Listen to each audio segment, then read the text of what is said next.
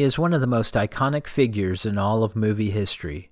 In a cinematic career that has spanned over 40 years, he has become the embodiment of resourcefulness in the face of chaos and adversity, a guardian of civilization and hope to the oppressed. And he's the proud brainchild of an Australian emergency room physician who completed his residency at Sydney's St. Vincent's Hospital. While we're a far cry from the apocalyptic landscape that gave rise to the adventures of Mad Max, the lesson he imparts on us today is a simple one. It's through human solidarity that we overcome the challenges before us. We live in a time when a pandemic threatens to push us further into isolation from each other. But for the heroes on the front lines of healthcare, the battle must be met head-on with resourcefulness and compassion. Welcome to If When, a Jacobs podcast series.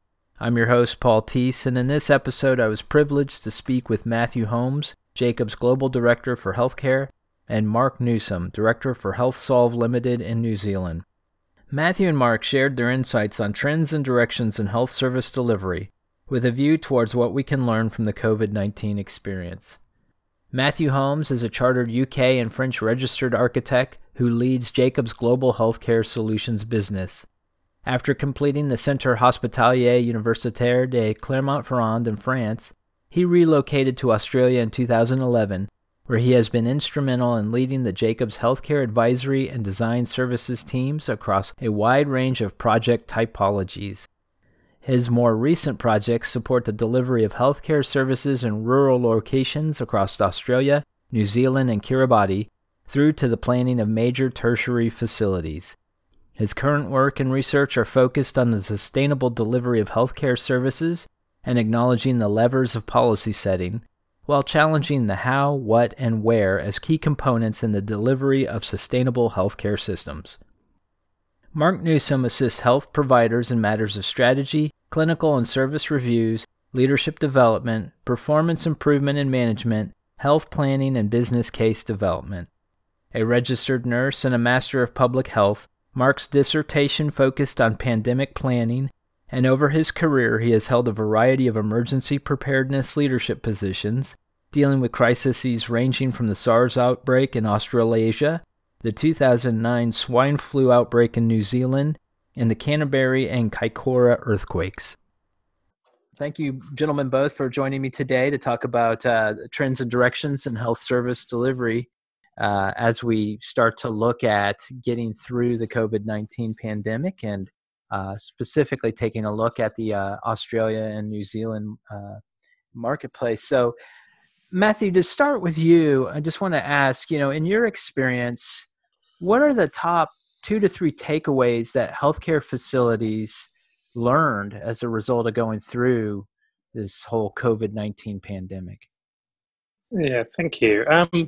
I think there's been a lot of work actually also really understanding the capacity of the systems to respond, and we've been utilising, you've been familiar with some of the words like the resilience. So that capacity issue, there's been a lot of reflection about how we can scale up to meet sort of forecasted demand. So, and that sort of manifested itself in different ways, so sort of whether that's temporary planning of temporary solutions, right through sort of looking at sort of the capacity of the infrastructure. And to give an example, came up the other day wasn't actually in Australia, but it was with our UK colleagues. So some of the health infrastructure, its capacity to deliver the volumes of oxygen around the existing campuses. Most of these health facilities have been designed not to have all patients sort of taking O2.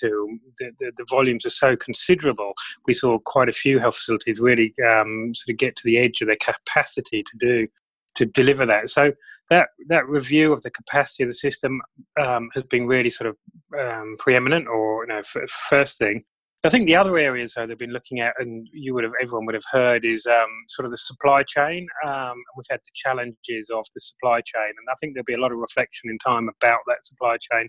And that's gone as far as sort of, individuals and parties helping. We've seen sort of 3D printing of components of masks and goggles to sort of try and support the health systems. And possibly the last one, I think, was there's been a lot of reflection about training and workforce, and certainly in a response to sort of the acuity, how we can upskill our existing workers and others outside the system. So, again, I know possibly from overseas how sort of the paramedics have been trained utilise or to get involved in the clinical setting. So they're probably like the three or four takeouts that we've been talking about and having conversations with. Okay, and Mark, in a similar vein to that, Matthew touched on capacity and the supply chain challenges and whatnot. Let me ask you, in your role in hospital administration, what factors and circumstances compounded the challenge your team faced in adequately providing care to the patients in your system, and how did you mitigate those? Thanks, Paul. Look, I absolutely agree with Matthew. The system capacity was a big issue and a big anxiety for people. And when I talk about system capacity, I'm not just referring to hospitals. It's capacity across the system, the way general practitioners see people and planning for that as well. So it's a system-wide capacity. So that was an issue, and completely agree with Matthew. And the ways that was kind of dealt with here in New Zealand was what they call CBACs, as community-based assessment centres, were set up for people for COVID testing in the primary care setting. And GPs, had new ways of seeing people. So the use of technology-based consultations, like what we're doing now over Zoom, was set up quite quickly. And whilst people were doing that previously, the uptake in a really short period of time was massive. And then, of course, there's the hospital-based capacity issues about how do you turn facilities on early that were already being constructed or planned, and how do you repurpose existing facilities. But amongst the challenges, aside from capacity, I think such a fast-moving and dynamic situation that I think information was evolving and changing all the time. New Zealand introduced alert levels, and then very quickly went into alert level 4, which was a complete lockdown, essentially, of everyone. And that alone moves to the next kind of challenge, which was the fear and anxiety amongst health providers. People were reading about the transmission of this virus to health professionals, and leading to deaths amongst health professionals. So that was a big deal for a lot of health providers, and kind of the mitigation, not that you can completely ever mitigate that, was just providing good, clear, constant information and communication, ensuring that health professionals delivering care had the right equipment to do their job, and completely involved in leading the direction and decision making and what we were actually doing. So they would be the top challenges. And of course, there's the supply chain issues that Matthew referred to as well, and particularly around personal protective equipment. And whilst there's certainly been issues in other countries, instead to have been an issue here in New Zealand, and we certainly didn't get it 100% right. But that's just ensuring that people have the right type of PPE, the right amount, that the distribution across the health system was patent, and people were getting what they needed at the time. And then actually, what kind of PPE did they need for a certain situation, the education around it, and the context that it was used in, because we're very good usually at using PPE in a hospital environment, but probably less so in community-based environments. So they'll probably be the major challenges that I would say right now. Okay, and then following up on that, how do you see the current pandemic changing the way that healthcare facilities in Australia and New Zealand meet future pandemic challenges? Like, what do they need to get right now to ensure they're adequately prepared for the future? Yeah, that's a good question, Paul. I think, talking about PPE just now, I think actually having a supply chain that people can depend on, that gives reassurance to health professionals. Supply chain for PPE is, I think, incredibly important. Health professionals want to know that they are going to have the equipment that they can put their hands on when they need it. So I think that's one thing that needs to be landed to give everyone reassurance as soon as possible.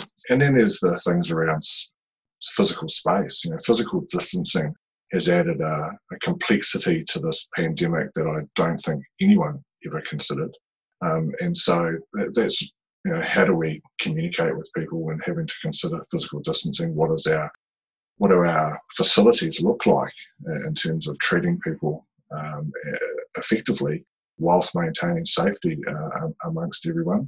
And then there's a lot of procedures and new ways of operating that I previously referred to with potentially using technology-based consultations. But new ways of operating, taking into account the physical distancing that we need to do. That'd be the main challenges that we kind of need to get some clarity around and put some good solutions in place to give everyone the reassurance they need that they can do their jobs or get treatment in a manner that they can be reassured by.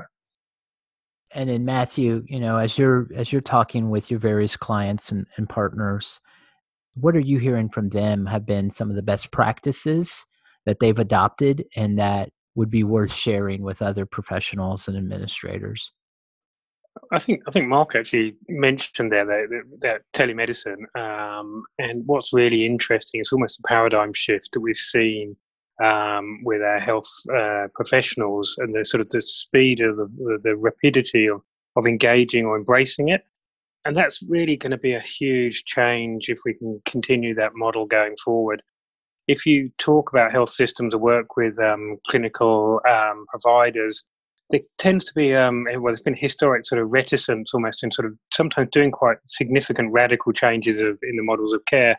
And I think what COVID-19 has demonstrated is actually the capacity of individuals to actually look at things significant or really differently when under sort of this type of scenario.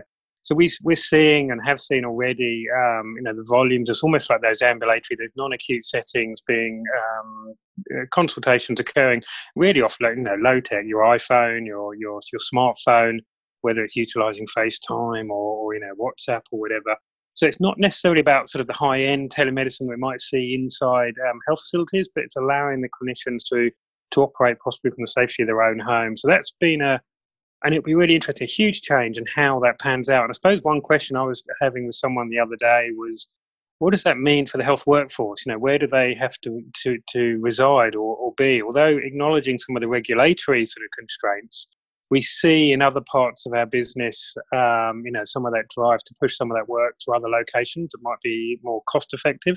And I suppose there is a question there about even in the health service, do we start looking at centralising some of those activities, pushing those to sort of bigger areas? And maybe that will be a really interesting outcome for some of our more rural locations, which always struggle sort of getting access to good clinical sort of connectivity.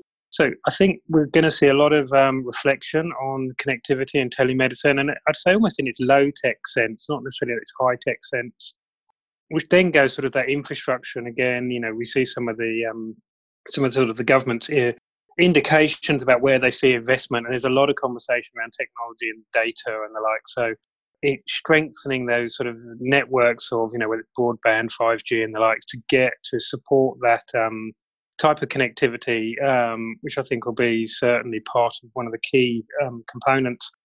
So on a completely side or separate note, one of the conversations I was having almost about design. Obviously, I'm an architect by background, so I'm also focused on design and how our health facilities support the sort of the infection control environment. So one of the conversations I was having is how do you get in and out and through a hospital, sort of having a no-touch access for everyone, which is a big step up. And we were sort of talking about the challenges of bathrooms and the likes and the throughput of the population and the public and stuff.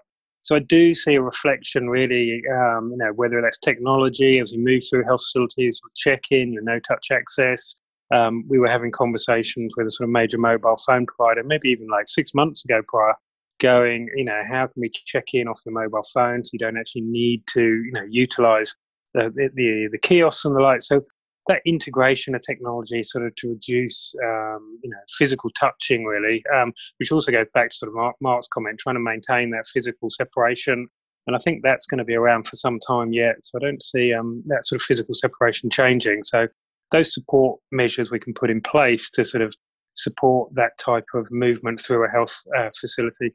Notwithstanding some big challenges for the workforce, they obviously need to get close to patients. So there's still a lot to do, and it really does rely on what Mark said, the PPE. Yeah, and we had talked previously.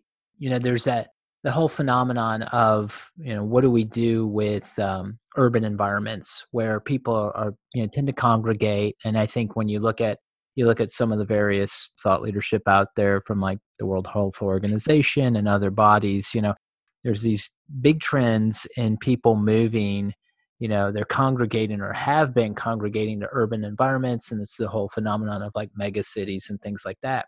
And I think you had actually made the comment, if I remember correctly, about there may be a re-exploration of people kind of moving back into more rural areas because, kind of dispersing some of that population. And so, then it seems like it's probably incumbent that we're going to have some of those technologies to facilitate a shift in like where our population is going to be going to or possibly going to. But again, cities, I think you made the point, cities move very slowly.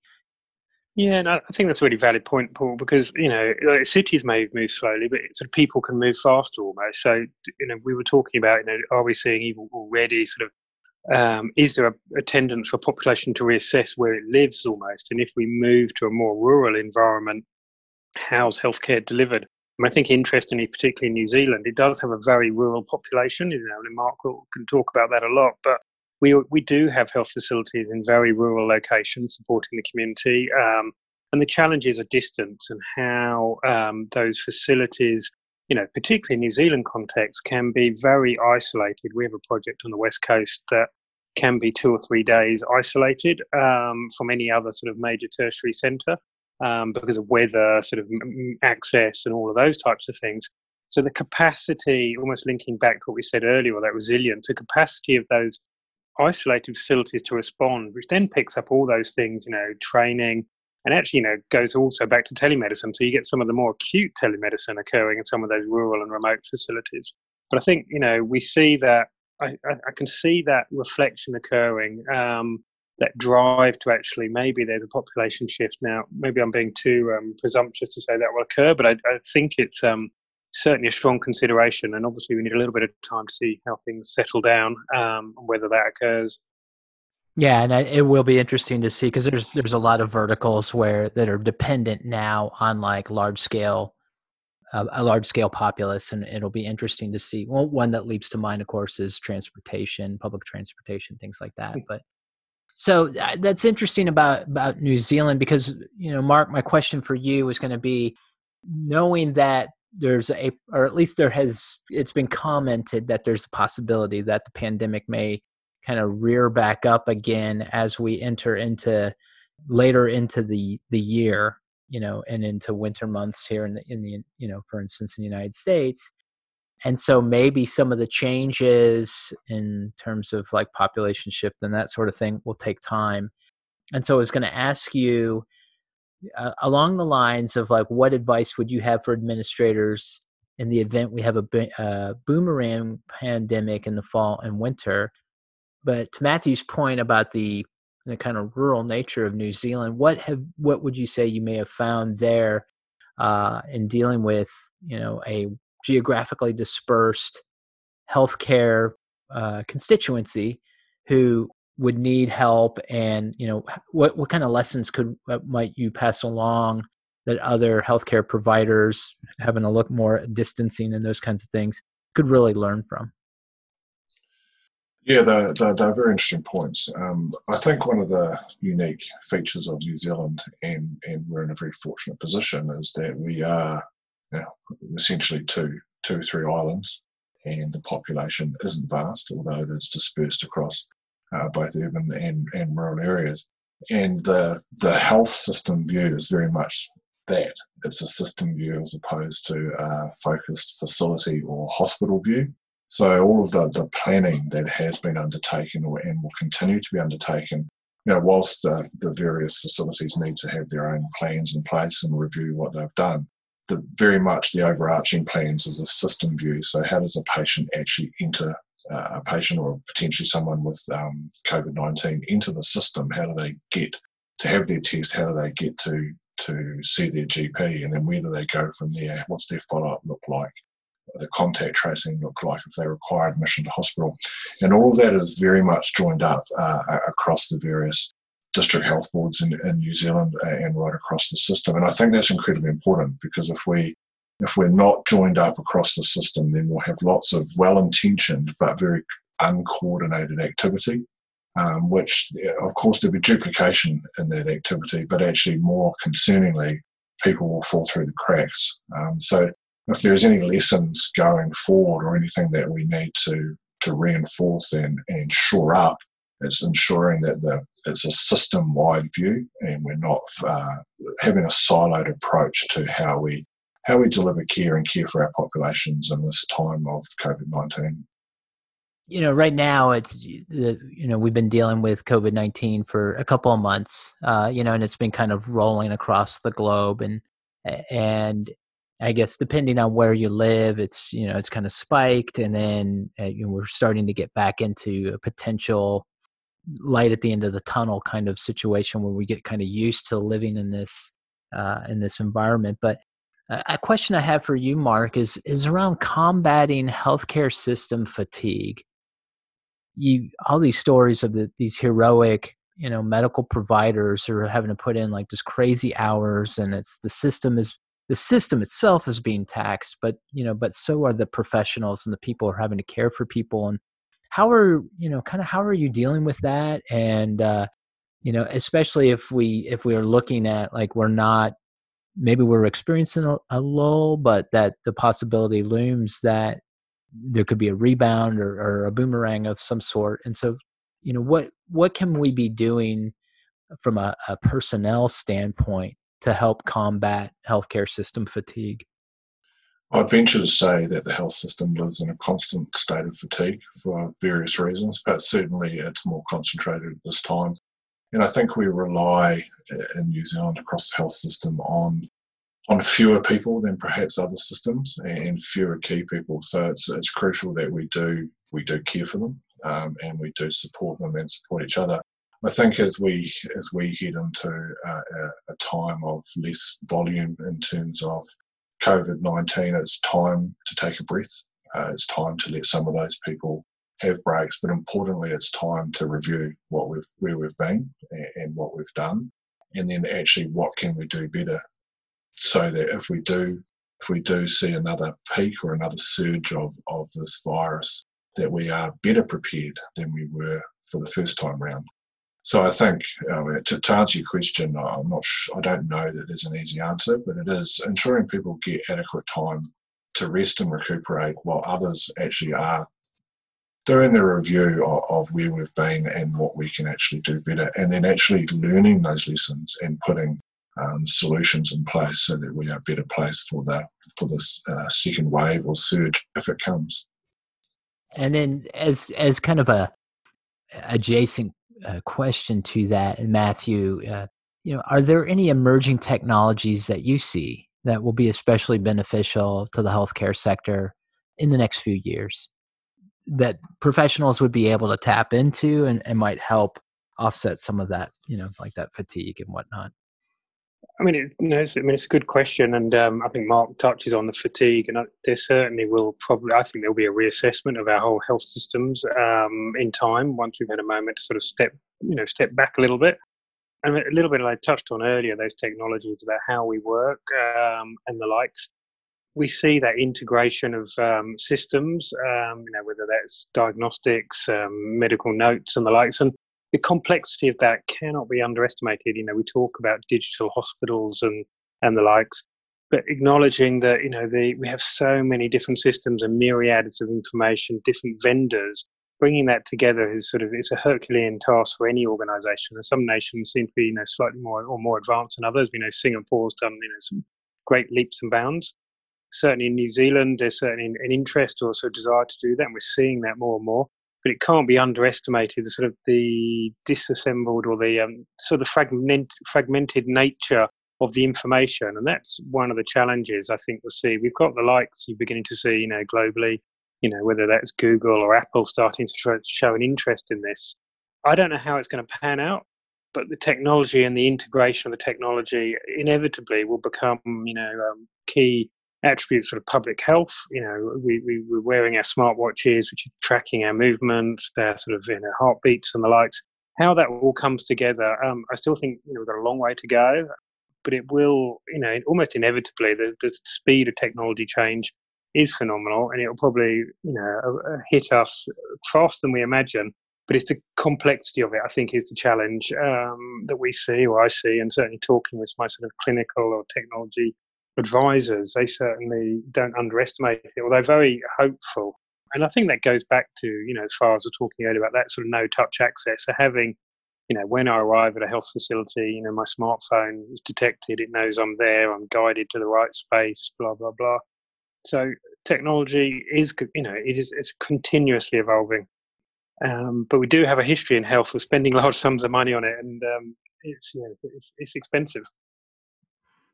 And then, Mark, my last question is for you. Is really, you run the front lines, and your system is, obviously is taking care of patients and dealing with this added stress of a pandemic on top of just the normal day in, day out of caring for people. Are there any key points that anything that you want to share, any kind of final thoughts that people might not be taking into consideration enough, or just any kind of points that you'd like to make that you'd want people listening to consider about this whole situation? Thanks, Paul. I think to successfully continue to do what we do, and particularly in the face of COVID-19, it's about leadership and strong leadership. And we've seen some really good examples in the New Zealand context of some very good, clear leadership, setting really good direction. And I think for health systems, that's one thing that when I did some research into pandemic planning a few years ago, one of the things that was absent in that was good leadership. And the other thing that it did show is that in the absence of a pandemic, actually people are so busy doing their business as usual, delivering healthcare, that their interest in preparing or planning for a pandemic is low. And you can understand that.